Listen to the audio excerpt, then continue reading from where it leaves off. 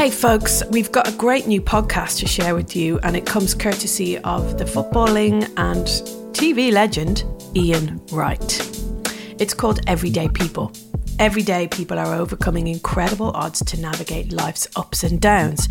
This is Ian at his most touching and open, holding space for guests to share incredible stories of personal transformation. From the military father who walked 700 miles barefoot from Land's End to Edinburgh to raise money for his daughter's medical research, to the woman who founded a community kitchen to support Grenfell Tower survivors. And we have a little taster for you here. I'll let Ian do his thing. Chris Brannigan and his 7-year-old daughter Hasty are on their way to the doctors. We drove there in the car and we're chatting, and having fun. It's a quick pit stop before the big family camping trip he's been planning for months. And I got there expecting to be sort of asked, how's things going? Any updates? How's Hasty speaking? A routine checkup like the ones they had every year. But instead I walked in and sat down. She said, we can confirm to you now that Hasty has CDLS. A life-threatening genetic illness with no treatment or cure.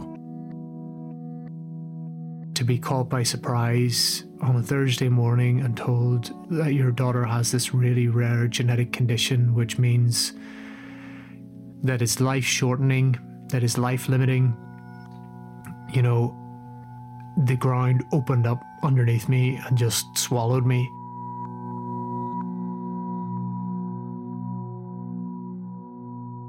Chris is now faced with an incurable disease that robs children of their independence before they hit puberty. And a choice. Does he fight to reimagine his daughter's future or accept her decline as inevitable? I'm Ian Wright, and this is Everyday People.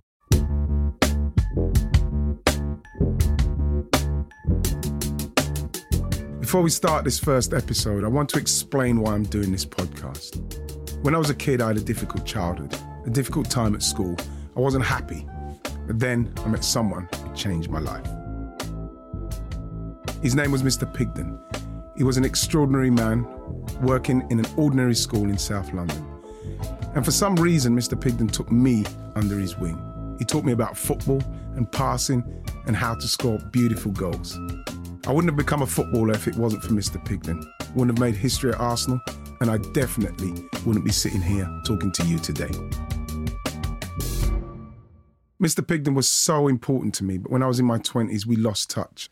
I was busy, playing football, becoming a father, and Mr. Pigden kind of drifted out of my life. I even heard that he'd passed away. But then a few years ago, I was filming a TV documentary about my life and my career. And I was standing there at Highbury when suddenly, from behind me, comes this man. To be honest, I thought I'd seen a ghost. It was Mr. Pigden. Hello, Ian. Long time no see. Mr. Pigden, you're alive. I'm alive, he says. How are you doing? I can't believe it. Someone said you was dead. I was so happy to see him again after all these years. To thank this ordinary man for the extraordinary things he did for me. I couldn't stop crying. I don't know what to say. I can't believe it. And that's why I want to do this show. Because everyone out there knows a Mr. Pigden. A person quietly doing amazing things. That person making things that little bit better for the people around them. Everyday people doing extraordinary things.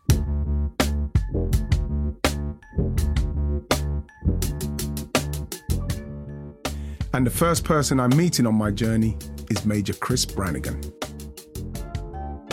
British Army Major Chris Brannigan walked 700 miles from Land's End to Edinburgh in his daughter's name. Sounds easy. People do it all the time. But this wasn't any ordinary walk. To try and raise money to save his daughter's life, Chris decided to do this walk barefoot, carrying 25 kilos on his back. To understand the choice Chris made, we need to start in 2011. Chris is preparing for two things: the details of his assignment in Afghanistan and the birth of his daughter, Hasty. The scans were fine. Right. You know, she looked like she was going to be a healthy birth weight. Everything was fully formed. And then when she was born, from literally like the first minute we could tell, she just looks a bit different. She didn't look well. So Hasty was small. Mm-hmm. She wasn't as big as we thought she was going to be. Both our other two boys were born like sort of 4.5 kilos, you know, giant lumps of boys, you know. And you say during the pregnancy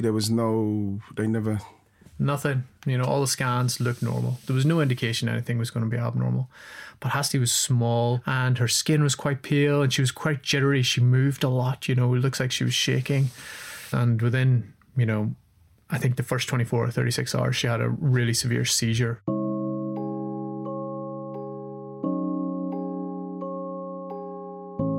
She was just bent backwards in like this rictus of pain, you know, and this silent scream. And we had to call an ambulance and she went into the hospital. And then it all progressed from there.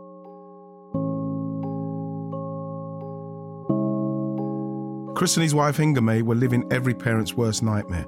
Sleepless nights, hospital appointments, puzzled doctors. Hasty refused to eat or hold down food. It went on like this for a year. In the middle of it all, Chris was deployed to Afghanistan, leaving his wife to nurse Hasty and raise 2 boys under the age of 5. Then, that summer, as Chris was preparing for a new mission in the Helmand province, he got an urgent call from home. 10-month-old Hasty was in a bad way. When I was out there at some point, my wife felt she's dehydrated, you know, and she took her to the GP, and the GP said, no, she's fine, you know, and they sort of pressed the skin and said, no, she's okay. She went back 3 times in the same day and said, I'm really, really worried. And they said, no, you know, you're being a bit paranoid. Don't worry, just go home. And my wife sat awake with her all night. And the next morning she called an ambulance because Hasty's lips started to turn blue. She lost colour from her face and she was blue lighted in the hospital. And the doctors, when she got there, said, why on earth did you wait this long to take her in? And my wife just collapsed on the floor. She was broke with worry, you know, and lack of sleep after months and months of this going on. Thank you for listening. Told you it would be up your street. For more stories of ordinary people doing extraordinary things, listen and subscribe to Ian Wright's Everyday People. Available on all good podcast platforms, wherever you're listening to this, basically.